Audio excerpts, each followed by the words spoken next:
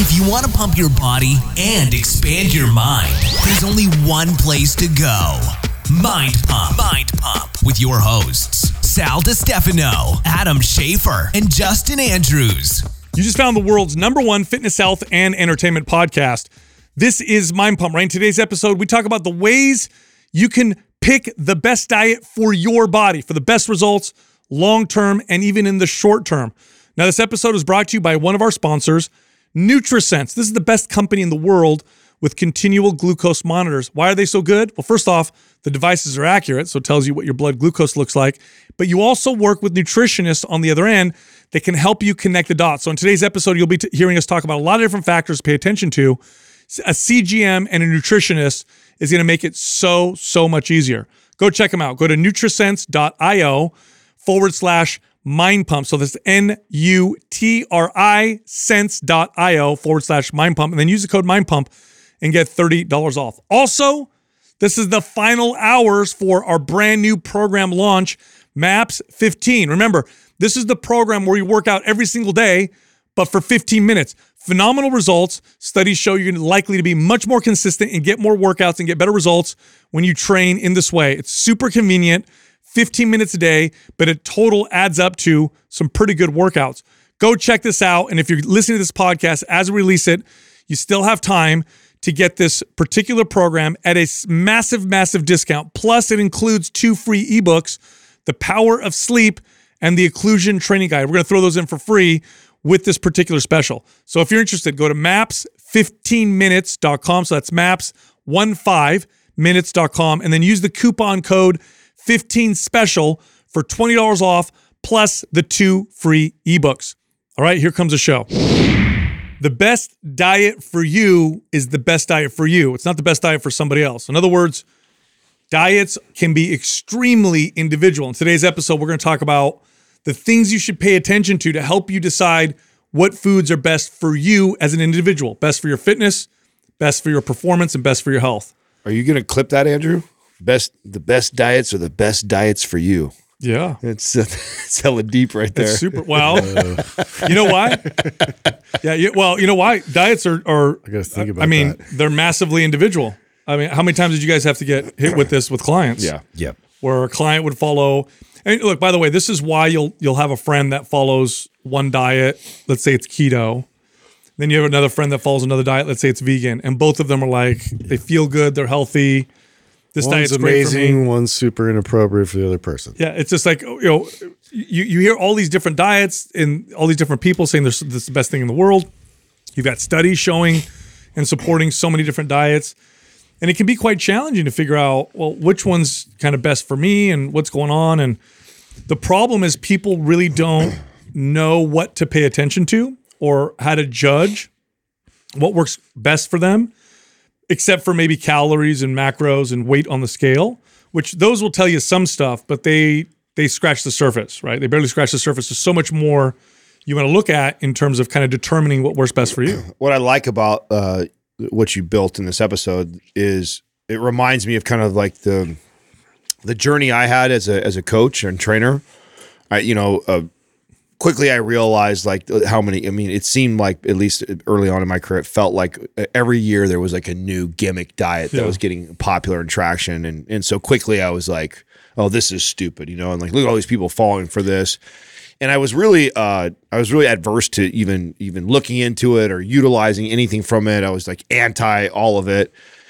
And then I had enough people where I saw that that they went vegan and it was like life changing for them, or they, before keto was popular, they were doing whatchamacallit, Zone or no Atkins. Thank you, Atkins, and it was like life changing for them. And so it's like, and when you get somebody who it's like changed their life like that, like try telling that person, oh, your diet's stupid, or it's so I had to accept that there are some cases here that have really, really helped these people out by switching to this sort of diet.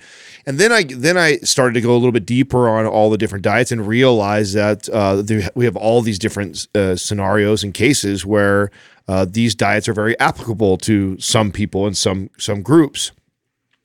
And then I'm like, okay, well, how do I apply this as a coach and a trainer? So what I started to do was actually teach the methods all, but then I would set the table with my client why we're doing this and what the whole idea of this was. And what to look out for. Yeah, and the things that you listed off are literally the things that I would tell them, like, this is what we're going to do, this diet, and I want you to follow the protocol, and I want you to give me the feedback on all these things. Also tell me how much you're enjoying it and you like it too. Like, I want to know that too, right? Yeah, so each one, and I went through that same process with a lot of different clients, because you find like one, like say it's the Mediterranean diet or whatever, like this worked really well with like the majority of my clients, like initially, and so then I tried to apply that same formula for all the rest of the next clients coming in, and then it just didn't have the same effect.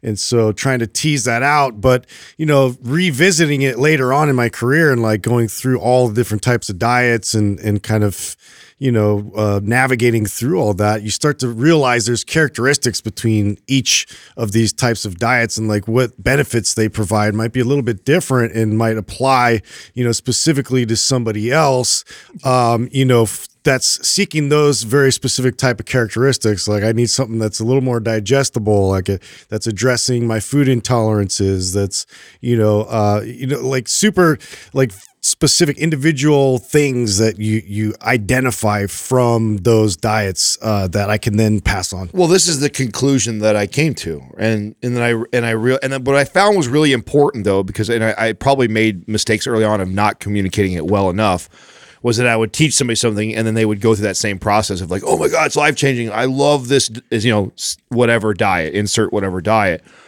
And I realized I'd quickly have to explain to them, like, no, it's not the diet. It's that you were eating this way. These types of foods didn't agree with you, and you didn't realize it until we eliminated them in the diet. Your body needed more of these foods over here, and then you didn't feel that good until we added it. And so really it's less about this diet is what did it for you. It's that these foods that we were ignoring before, or these foods that you were allowing in the diet, that is what was affecting this. And so that's the real takeaway from here, is not that you need to live in this box for the rest of your life and say you're a so-and-so, whatever your, and again, insert diet. It's more about what did you learn about those, specific foods. I need to up my fiber intake. Right. That's what I learned from this diet. Exactly. Look, there's no two people are identical. Okay. No two people are not even identical twins, by the way, are identical. They still have different experiences. And food, our relationship to food and how it affects us is actually extremely complex. So let's start with physiology. Your physiology is unique. You have a microbiome, for example, that's unique. So how you digest foods, your immune system is unique. How it reacts or doesn't react to certain foods, okay? Your psychology is unique. Is psychology an important factor when it comes to diet? Absolutely. Yeah, you better believe it, right? How you feel, how foods affect you. What about the connections you have with foods? Like I have certain connections to foods that you guys don't have because you didn't grow up eating those types of foods, right? Or how about this? Here's a good example of that. Like you ever eat something that you always eat, but then for some reason it makes you sick once and then you can never eat it again for years, right? Yeah. So that means that connection, that psychological connection to that food might have changed. Food relationships are extremely unique. So you're a unique individual. And although humans, we're all generally very similar, especially when you compare us to other animals, we're very, very similar. We're also extremely unique. And if we don't pay attention to all these factors we're about to talk about, what you'll be stuck in is this, let me follow this diet, let me follow this diet, let me follow this diet, and not really knowing what you don't know because you don't know what to pay attention to.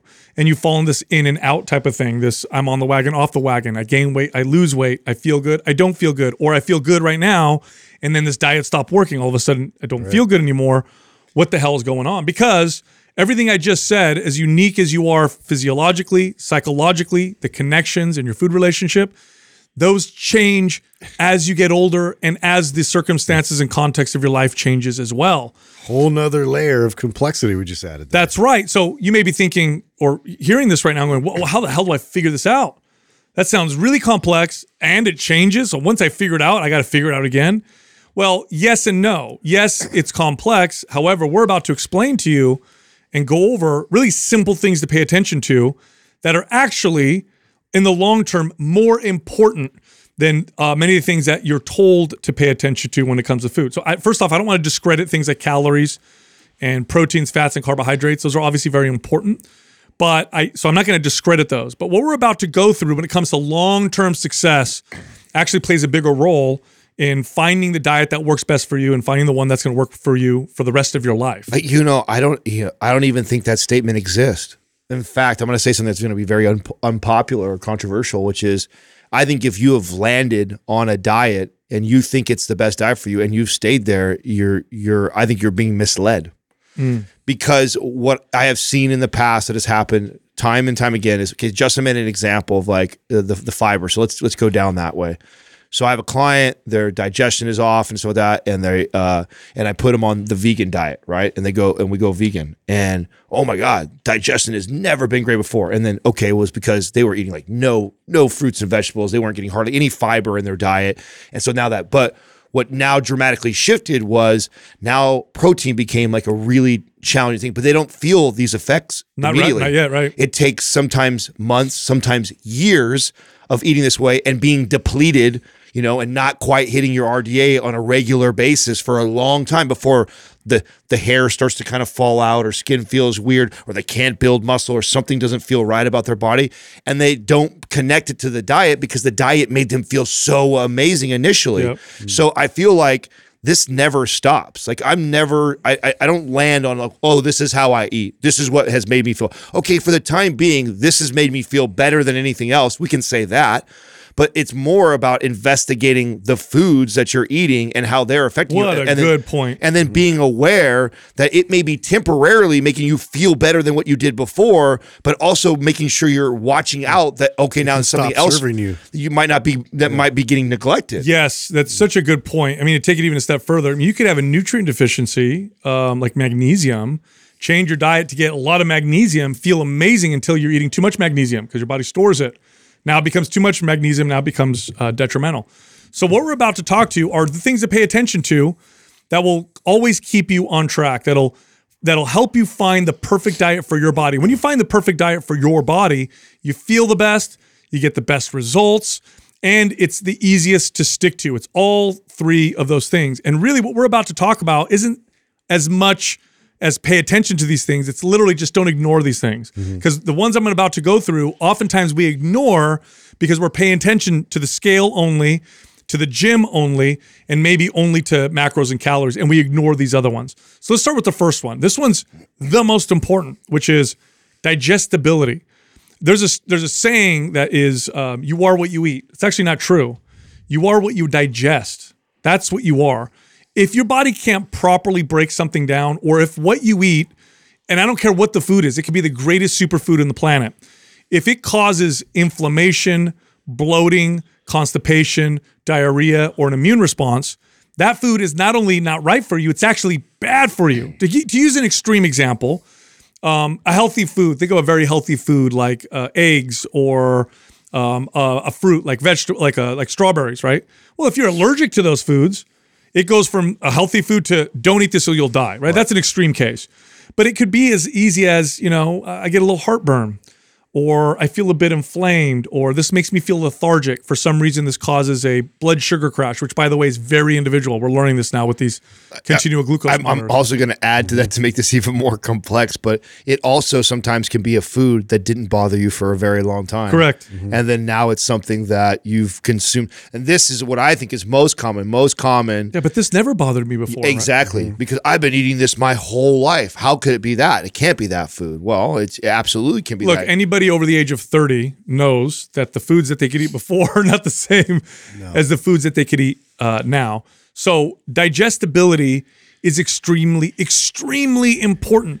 Digestibility is more important than food quality. What do you mean by food quality? Well, protein quality, or how many essential fatty acids are in there. Organic or not. Or vitamins and minerals, or organic. Well, if you can't break it down properly, and if it causes inflammation and bloating, it really doesn't matter. It doesn't matter that the quality in a lab is shown to be better.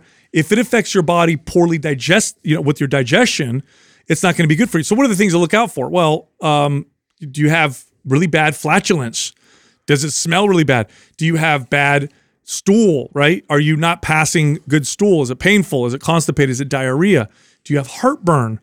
Do you get skin issues? Oftentimes skin issues from food come from digestion type issues. So am I getting rashes or dryness or oiliness? Like these are all things to pay attention to. And even if the food that you're eating is supposedly a super healthy food, if it causes digestion issues, then don't eat it. And on the flip side, if you eat something that just digests so well, where you eat it and you're like, oh my God, I feel like I even though I'm satisfied, I feel like I ate air. I don't feel bloated.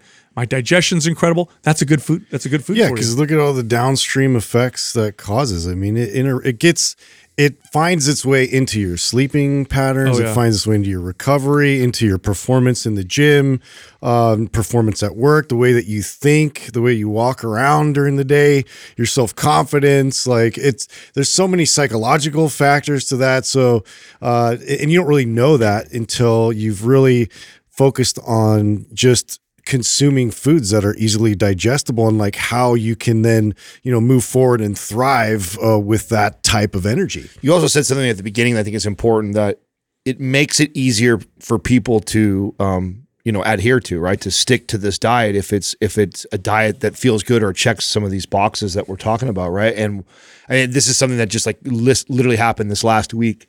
Katrina and I have been busy. We've had some long nights where we didn't get a lot of rest.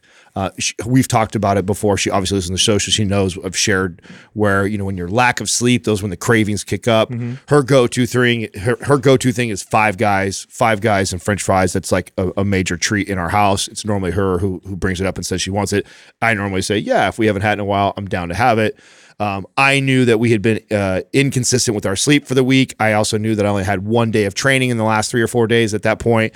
And she's like, oh, burger. Can we do burgers? And I'm like, no, and I'll tell you what makes me say no is I can visually imagine what I feel like after I eat it. Going down, it is amazing. Yeah. And so initially I think that like, ooh, that does sound good right now. You're right, that sounds good. But what I instantly switch over to is but every time I do that, it feels like a rock is just sitting in my stomach. Mm-hmm. And it normally will throw my stool off and I won't feel good for another good 24 hours after that. Switch over to what we had, which was bison, sweet potato, and just some onions, some of my boring bodybuilding type of diet food. And, going down doesn't have that same burger juicy taste, but like you mentioned, it felt like air. Like I felt satisfied. I'm no longer hungry, but it felt so good afterwards. And so learning to connect those things is so important to making that choice, because it's hard to make that choice when you feel like that, especially if you're tired and the cravings are strong and you haven't ate yet. But this to me is one of the biggest keys to being successful with making good food choices. Yes. is exactly being able to connect these dots. When your digestion's off, you're more inflamed. You have higher levels of stress hormones, lower levels of the anabolic rebuilding hormones. Sleep becomes worse. Blood sugar becomes more erratic. It affects lots and lots of different things. Cravings go up. So poor digestion makes you either not hungry at all, and then when that goes away, cravings go through the roof. So it's the most important thing to consider. Now, here's the thing. Most people, it's not even that they don't think about digestion. They ignore it. They'll follow a diet. I had people would follow keto diet when that became popular. And they'd be like, hey, when is the constipation going to go away? Like, well, it's probably not for you, right? Yeah. It's probably not for you. I don't think you should eat it. Or I'm following this great diet and I've lost lots of weight. I got this terrible heartburn, but it's okay because I take Prilosec or whatever every single day. And it's like, well, it's not working for you, right? Yeah. So digestion's number one. Here's the second one, energy.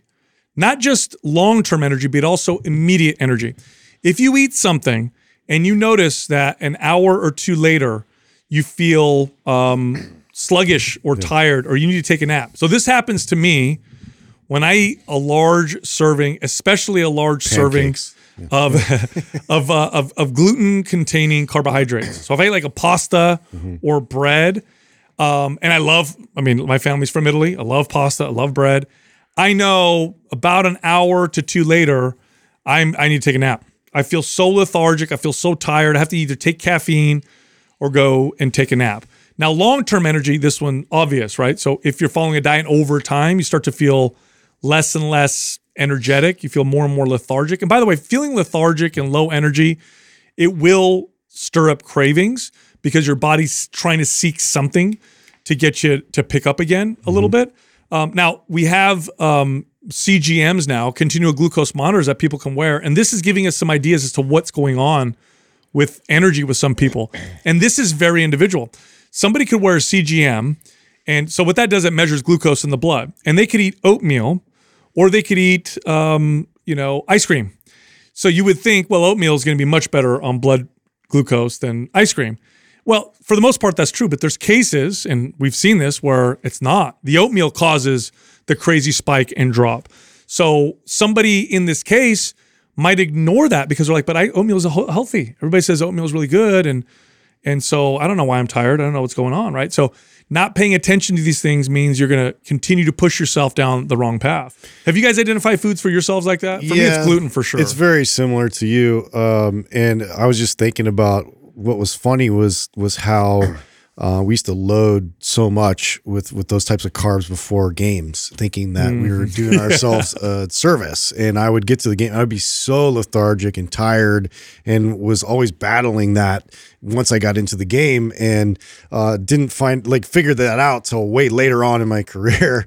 Whereas I could have been a lot sharper, a lot more energetic if I would have just got better sources of carbohydrates, like say even like white rice for me, or potatoes as a different source versus having like something like a gluten filled like pancake, like I'd mentioned, or pasta. So that was a very interesting shift for me, is to you go through that and you figure out which types of carbs, and you ignored it for a long time. Yeah, because everybody told you you're supposed to eat it. Completely crash. It would be like so tired, I want to go to sleep. That's the point. So I'm gonna stick with, for the audience, I'm gonna stick with the analogy that is like so recent for me because I just went through it, and as we're having this conversation, and I know the bullet points that are coming up, it's interesting because I'm going like, this is so funny because obviously we're having to articulate this right now, but this whole conversation happens in my head when this moment comes on. When the wife says, let's go have Five Guys, sounds hella good to me.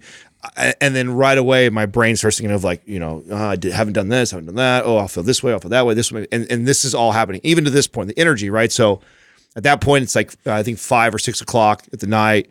I know at the end of the night, one of my routines is like clean the house, I move the cars, I straighten everything up, I do the dishes. And it's like, if I have that burger meal, I know exactly what I normally want to do. That's normally what I like to do, like on Friday nights after house is all clean, done, because I know I don't fucking want to move. It makes me not only does it sit like a rock, but then I just want to plop down on the couch and just be a vegetable. And I know that's part of that process if I choose to go down that path. It's like, and so here we are in the middle of a weekday. I've got things to do still. The house isn't clean completely.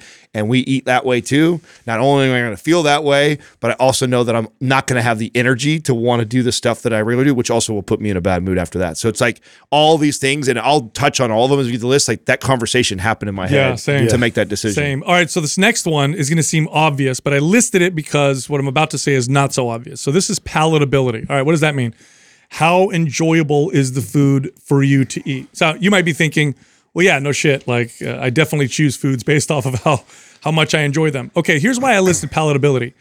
Palatability isn't just flavor. So when people think something palatable, they think it's just the taste. Palatability includes the experience and how much you enjoy eating whatever you're eating. So it's not just the taste, it's also the texture, it's also the mouthfeel, it's also the connection, it's also the memories, it's all those things. For example, that bison dish you were talking about, you probably find more palatable because you know how good it makes you feel.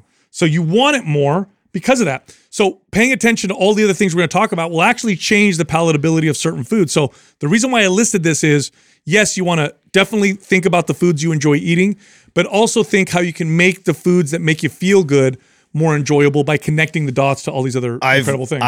That's why I brought up that, and I said that, my boring bodybuilder food, but I have now made the connection of, there's a handful of, consistent dishes that I ate, and, bison, sweet potato, and onions is one of them with just some seasoning on it, is like one of the staple.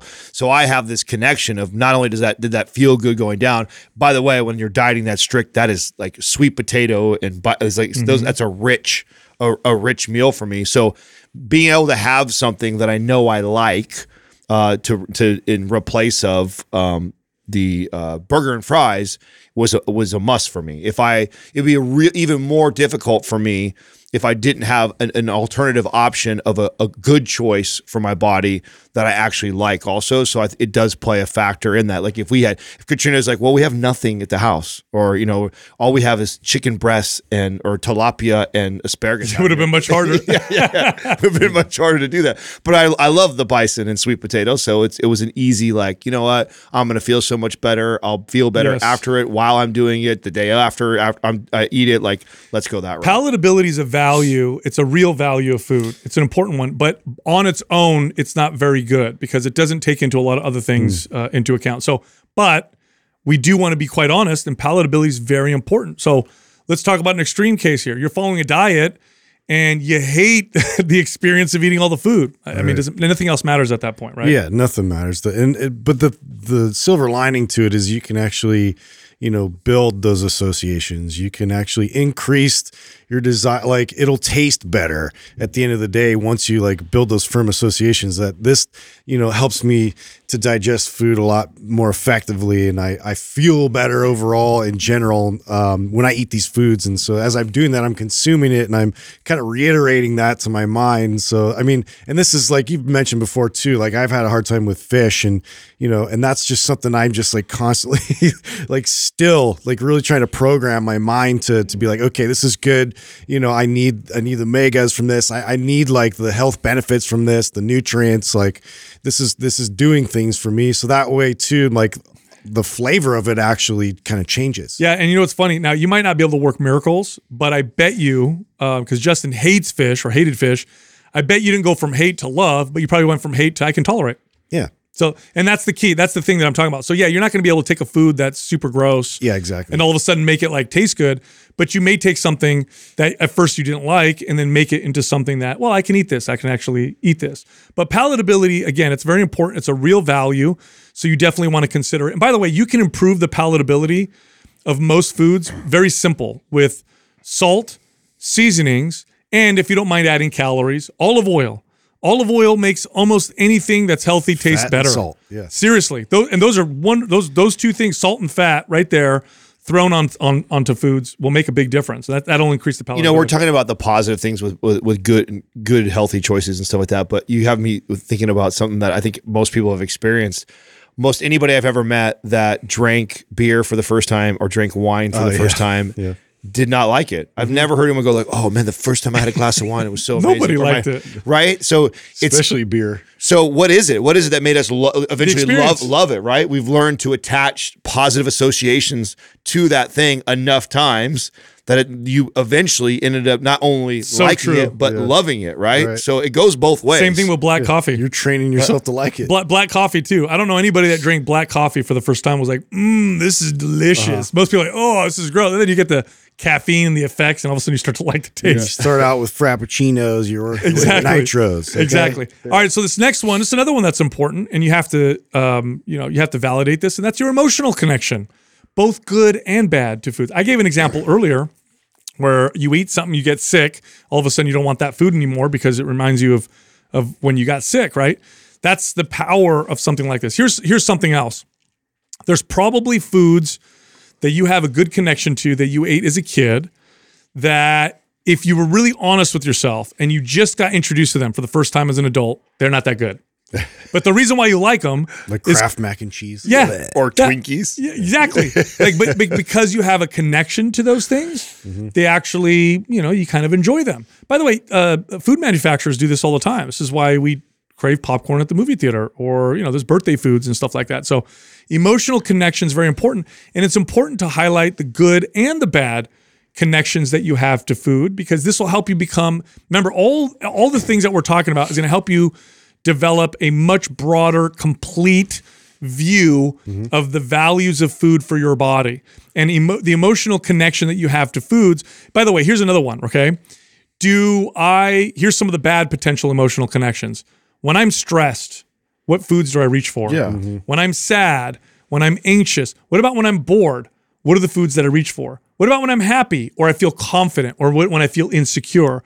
Pay attention to these patterns, because what you may uncover is that you're either numbing yourself or self-medicating yourself, or eating foods, maybe not so much because you want the foods, but because of the emotional state that you're in. And that can help prevent things like impulsive eating or using food as a drug, which, I mean, that's the most commonly abused drug in Western societies is food. No, this is exactly, I actually pointed it out, and she knew, because when she asked me, do you want to have Five Guys? And again, I'm processing all this stuff, and I looked back at her and said, you do know why you want that, right? And she goes, I know. She goes, 100%. She goes, I haven't slept. We've had stressful days back to back. Yeah.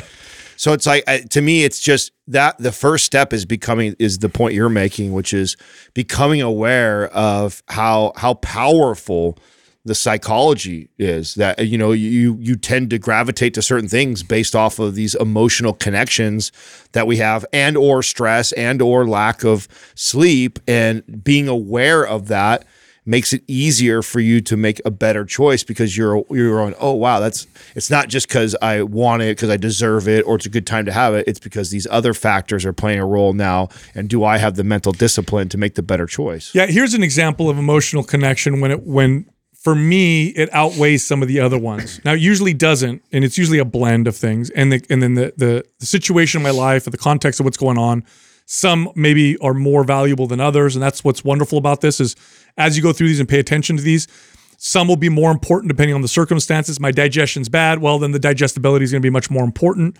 I'm at my mom's house for Sunday dinner. Guess what matters very important to me? My emotional connection. I just talked about how gluten-containing carbohydrates make me feel like crap. But when mom is making homemade pasta sauce and homemade lasagna, my emotional connection to that food with my family is so important to me, and it's so valuable to me, that I'll trade one for the other. It's not only just that. So, and one of the things I love that we've done since the beginning that we've started this thing is we've always been very transparent and honest with our audience, because we're not trying to sell you this idea or image. It's a lifestyle, and it doesn't mean that I don't choose the burger. That's right. I do choose there's been plenty of times where I choose the burger. So there's lots of times where that's what it does look like. It's Friday. Katrina and I had a killer week. We crushed it. We trained 3 or 4 times. Like, we handled all kinds of bullshit in our relationship. We killed it. Like, her and I are about to sit down and watch a good movie or binge something that we hadn't watched. It's like, yeah, I'm going to let it sit like a rock in my stomach today. I'm going to have a bad shit tomorrow. Like, because I'm going to enjoy that burger going down, because I want it right now. And so the problem is, and I think is that people justify that too much, or ignore all the things we're talking about. And the real secret to all this is having the awareness and learning to have balance in your life. What this leads to is balance, right? This leads to balance. And that's why there's so many of these, and that's why it's important to pay attention to all of these. Yeah, well, one thing I wanted to bring up is just like when we allow some of these emotional foods to get too much hype. So like in terms of like, this is again my problem with cheat meals and all these things. We're putting too much emphasis on our availability of like, I get to have this, and it just becomes like one of these things where we just completely indulge and go excessive and overboard. I spoke out since day one on that when I first got on social media, so I didn't even know that was a thing until I got into the competitive world. Yeah. The whole the idea of cheat meals is so cheat day thing was never so ridiculous. Yeah, I didn't know any. I've never heard that in my life for the first 10 years of a trainer. It wasn't until the back 10 when I got into the competitive world did this become. And the minute I saw it and heard it, I was against it, because it's so obvious to me what you're doing. You're not addressing a good relationship with food. If anything, you're promoting the binge restrict. That mentality, I've already seen that in clients struggle their whole life, with these crazy restrictive diets and then going off. All that is a condensed version of that. Yeah. So what people normally do is this: diet really hard for weeks or maybe months if they're really good, get in good shape, and then fall hard off the wagon. Doing a cheat day or meal or whatever you want to call it is literally building that into a week. And that is what you're doing. It's dysfunction. It's not flexibility. No. Yes. It's not balance. Yeah. It's not balance. Balance would be, it's a meal, right? Oh, you're eating pizza right now. Yeah, it's a meal. Yeah. Not my cheat meal. It's just a meal. And okay, well, you want me to break down why I'm eating it? Well, I'm connecting with my friends. We're having a good time. That's why I think it's valuable. And it's situational. It's not like you're like scheduling it. Correct. Yeah. Correct. All right. So the next one, this one's funny to me because for a long time, and maybe even now, although I think people are starting to wise up a little bit, for a long time, when I would have clients that would talk about changes in their hair or their skin, and they'd go to the doctor and they'd ask them things like, could my diet be affecting my skin? Do you think my diet could be giving me acne or some of these rashes or inflammation? And the doctors would be like, no, it has nothing to do with your skin. It has nothing to do with your hair. And as a trainer who's trained people over and over again, I was like, oh my God, that's so frustrating. Pay attention to your skin and hair. Your skin and hair, first off, your skin, which is the largest organ in your body, your skin, it's like a delayed reaction, but it will tell you if you're inflamed or if you have gut issues. It's actually, in fact, you go to a functional medicine practitioner with chronic skin issues, one of the first things they're going to do is look at your gut. So skin and hair are actually great measures of things like nutrient deficiencies. Am I getting the right amount of fatty acids? Am I getting a good amount of protein? Do I have good digestion? So if you're, so if you're eating a particular way and your skin is like cracked or dry or oily or itchy, and your hair is stringy, or not full, or doesn't feel, quote unquote healthy, look at your diet. Your diet may be the culprit for some of this stuff. I mean, this is easy for me. Easy because my autoimmune is psoriasis. So one of the quickest ways for me to know, I mean, anytime like someone sees my psoriasis, like, oh my God, what's that? Or I didn't know you had that. Or my response always is, my diet's not dialed right now. If I'm eating out of bounds, more often than not, it quickly reminds me of that. And so to me, it's always been kind of a blessing in disguise. Of course, I hate it. I don't like it. It's not ideal, but it also keeps me in check because it's a visual representation. It's really easy sometimes, I think, for people to ignore the stuff inside. Yep. Oh, my digestion's off. Oh, my stool. I'm just going to ignore all that stuff because I can't see it. But I see these visual dry spots and itchy skin on me, and it happens almost immediately. I know you say it takes a little while to kick in. I can eat something, and within 2 hours, I'm picking. Yeah, yours is more extreme. Yeah. Right away. I mean, within 2 hours. I've seen it. You've told us. You've said you've actually pointed it out and said, "Watch what happens." Yeah, right away. It'll get bad, and so absolutely affects. Back to your point too about the doctor thing. That still hasn't changed, unfortunately. I mean, my dermatologist who specializes in the skin shit, it didn't tell me diet. I mean, that's the part that is crazy to me. It's crazy to me that even in the fields that like this is your specialty, is that we weren't ever talking about diet. It was always what's funny about creams and shots. You know what's funny about this? Or medication that they're testing. You guys have dogs. Veterinarians know that the dog's diet affects their coat and their skin. Yeah. It's really weird how humans, aren't we different animals or something? Yeah, different organisms completely. I don't know about that. It's so strange. Yeah. All right, the next one is athletic performance. Different types of foods, different compositions of foods will affect your athletic performance differently. For me, for example, what may make me feel best digestion-wise, what may make me feel best mentally or whatever, may not be what makes me feel best athletically, and vice versa. So again, this is all about balance. But for me, athletic-wise, starchy carbohydrates, usually rice, some good lean proteins, and some fats, not a ton of fats. And then I just have the best athletic performance. Why is this important to pay attention to? I work out, right? I work out on a daily basis. Also, athletic performance can give you a nice gauge on your just overall fitness. So if I want to be stronger, feel better, have more stamina, well, there's certain foods that I'm going to eat that are going to make me feel this way. So this is definitely something you want to pay attention to if you exercise, and you should exercise. So if you exercise, pay attention, like, am I stronger? Do I feel better? Do I have more energy in my workouts? And that'll kind of lead you to the foods that do better for that. This is back to the whole characteristics thing and what applies best for whatever situation or goal that you have at the time. And for me, it's like, if I've been feeling like my heartburn's coming back, like all these kind of issues I'm dealing with again, like I'm going to reduce calories a bit, and I'm going to focus a little bit more on upping my protein and, things like that, reducing a lot of like inflammatory type carbs that may sneak its way in. I'm very much adamant about that because I know it works. And then the same thing with athletic performance. It's like, I got to beef up the calories a bit for me. And that introducing of carbohydrates really does help with that and aids into, my lifts and my training specifically. Our audience might not know this. But our good friend and partner, Jason Phillips, made his bones in the CrossFit community by addressing this. Right. I don't know if you guys remember that or not. Yeah, because when CrossFit first started, it was about paleo and keto. Yeah. Which is not the best diet for hardcore, performance. low carbohydrate diets. Seeds. And now what originally why it stayed around for as long as it did was because you had, what it did create was pretty lean bodies. Yeah, and it's healthy. And and it's healthy, and you had these athletes that were still pushing through, but it was not what was optimal for athletic performance. No. And he came in and completely flipped the nutrition model on their head. That's how he got really popular. The irony of that is, do you know how many athletes, these are athletes, by the way. So if you're watching this and you're not a highly competitive athlete, you're even at a greater disadvantage. These were athletes that were ignoring the signs that their body was telling them. They were completely ignoring their athletic performance was going to shit, just pushing through it. That's why these things are so important, because the average person doesn't pay attention to all these things. They'll pay attention to the scale. And they'll ignore all this other stuff, and they wonder why they can't stick to a particular diet or why the diet doesn't work for them anymore. So it's really, really crazy one. Here's the next one, sleep. This one's a big one. Your diet can have profound effects on your sleep, especially the foods that you eat that are closer to bedtime. So I know for me, for example, when I do eat carbohydrates for me, if I want to have good sleep, I'll typically eat them about 3 or 4 hours before going to bed. Now I know people are the opposite. They have to eat low carbohydrates before bed.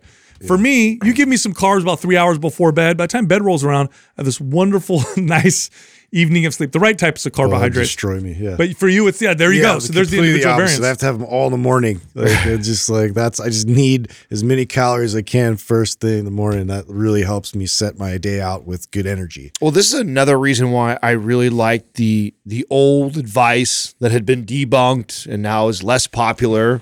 And that's the old don't eat past 6 o'clock. Or eat in the morning like a king, afternoon like a queen, like a and pauper. evening like a pauper. Yeah. I mean that's, and of course we had the science came out to debunk that's stupid. If calories are all equated this in the same and macros are the same, then it doesn't matter if you eat it at midnight but dude, it does. It affects your sleep. What they're measuring and testing, what's not the same is the calorie burn and the metabolizing of fat, and they're paying attention to that. But what they're not measuring is sleep. I bet you if you took the same person who ate the same exact calories, always stopped by 6 o'clock, and then that same person test them again for 6 months, make them eat till midnight every single night, I guarantee they would report back that their sleep was better when they ate at 6. You would see that. And then if your sleep is not good, then it goes back to that thing that we talked about earlier about cravings kick up. And now it just makes it that much harder to make those good choices again. And so it's like this cycle that is really hard to tease out and test somebody in a 6 to 8 week study and say, hey, this isn't impacting all these things. So that's why I like that. And I always try and make it a goal to get done with my eating as early as possible, 6, 7 o'clock, because I know I'm going to be up till 10 or 11. So I want to have been done for a while before I lay down. And when I don't, I always notice a difference in how I feel. Yeah. And to take it a step further, people don't even know that their eating affects their sleep. Unless it's obvious, right? Like I just ate before bed. Oh, I feel sick. People don't realize what they ate in the morning could affect their sleep, or just what they eat on a regular basis could affect their sleep. It's like if somebody has sleep issues, there's lots of things that they look at. Food is almost never on the list. And that's my point with this, is that sleep definitely gets affected by the types of food. It's also compounding, Sal, right? So let's go back to my burger thing that I told you it feels like it sits like a rock. Imagine I eat the burger, I go right to bed right afterwards. So I eat something that doesn't agree with my digestion, then I lay down horizontally, and high calorie and late at night, it's going to disrupt all of that. It's disrupting the sleep, disrupting the digestion, and to think that doesn't make a big difference long term, and then doing it over and over, you're crazy. Totally. All right, this next one, this is extremely important, because one of the biggest challenges for people who are trying to maintain a healthy body weight, right? The average person is typically dealing with, well, I'm a little heavy, or I tend to gain more body fat, or maybe I'm trying to lose body fat. So this next one is very important for these people, which is, again, most people, and that is satiety. How long do I stay satisfied after eating particular meals? Now, I know there are foods that I will eat when I'm trying to gain weight. And it's not because they're high calorie. It's because I get hungry faster after I eat those foods. I know that there's certain foods that make me really satisfied for longer. And I'll choose those foods when I'm trying to eat less food. So if you're trying to bulk, for example, well, you want to pay attention to the foods that don't give you much satiety so you can fit in more calories. If you're not trying to bulk and trying to cut, well, you want to pick foods that stay with you longer. You eat it and you feel better and not so hungry. So for me, for example, a ketogenic diet tends to be the satiety producing one. That's for me. Okay. So high protein, by the way, for most people, high protein just increases satiety regardless. But for me, high protein ketogenic diet, I'll eat less. If I'm trying to bulk, then I'll drop the fats. I'll keep the protein high, but not as high as I had with keto. And then I'll bump the carbs. What happens with me? I just get hungry more often. So satiety is something you want to pay attention to as well, because you need to manipulate this based on whatever your goals are. So I love this one because if you've listened to the podcast long enough, there was a point where I believe both of you, at least I know you did, I think Justin did too, had went keto. I was just coming out of competing and I was like at peak metabolism. I was 5,000 calories. I think I was hitting like 600 grams of carbs a day. I mean, and abs, feeling like a champ, right? And I could eat almost anything calorie wise at that point and still stay pretty lean because my metabolism was roaring. And I remember these guys running the ketogenic diet, and I'm like, why would I? Hell no! I love carbs, and I can eat all. I have this incredible metabolic flexibility to eat. Why would I do that? And of course, trying always to be as self-aware as I can, I caught myself going like, okay, well, that's why I should, just simply because I said I don't need to, or I don't want to, or why would I? So, okay, why not challenge myself?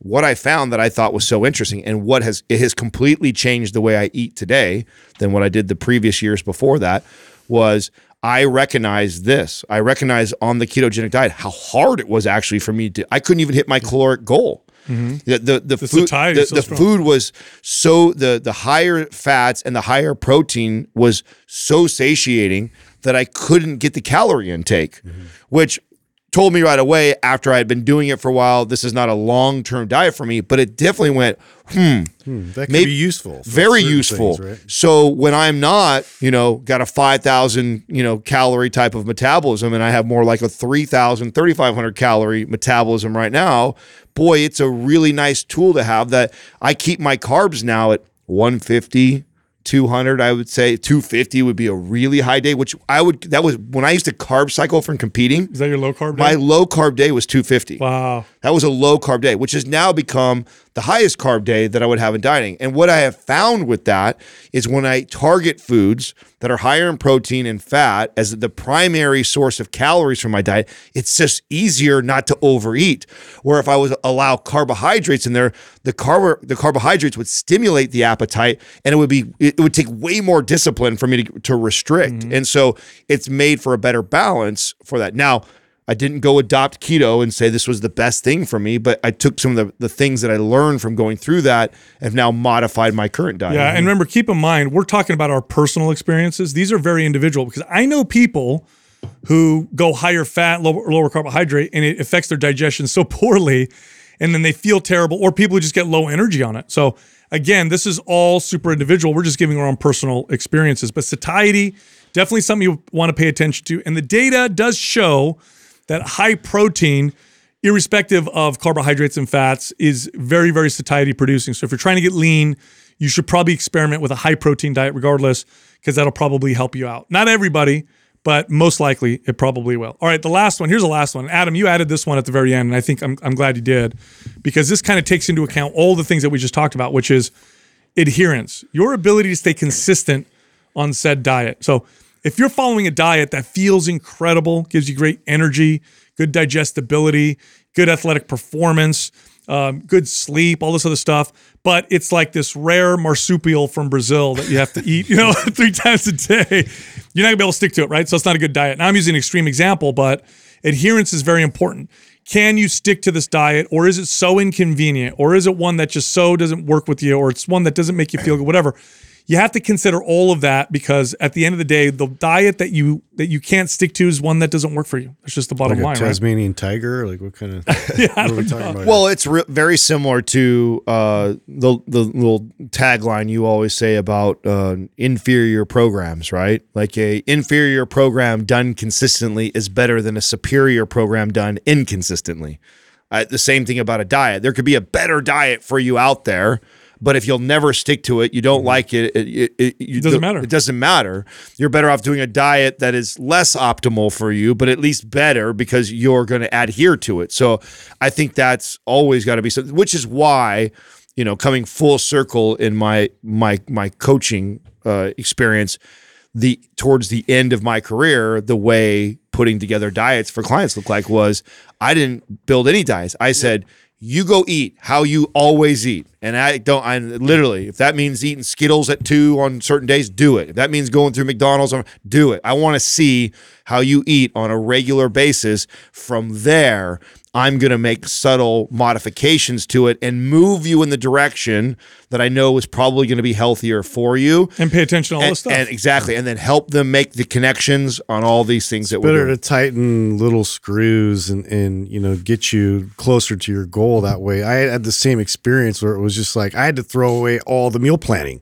Like that was just a big part of like personal training. It was like, here's your meal plan. Here's like the list that you're allowed to get. And like, let's avoid these foods. And it's just like, it's such a stark contrast of what they're already doing to where it's like steering a big, huge, steering wheel versus just like making these like tiny little changes that they're more likely to do and are actually going to move the needle so much further. So yeah, I would just take them to the grocery store and we would shop how they would shop and I would just watch, the behaviors. Okay, they're going to go for this type of a food, and then maybe be like, look at the back and read the label. Maybe let's try this one, and then just make like 1 or 2 little subtle changes and it would go so much further. That's perfect. Yeah. So basically if you follow and listen to all these different factors, you can start to begin to develop a balanced approach to nutrition and ultimately find the best diet that works for you, which will lead to the best results.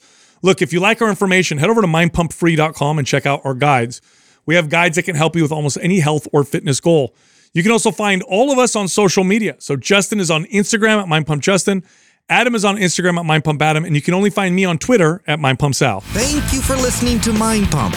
If your goal is to build and shape your body, dramatically improve your health and energy, and maximize your overall performance, check out our discounted RGB Super Bundle at mindpumpmedia.com.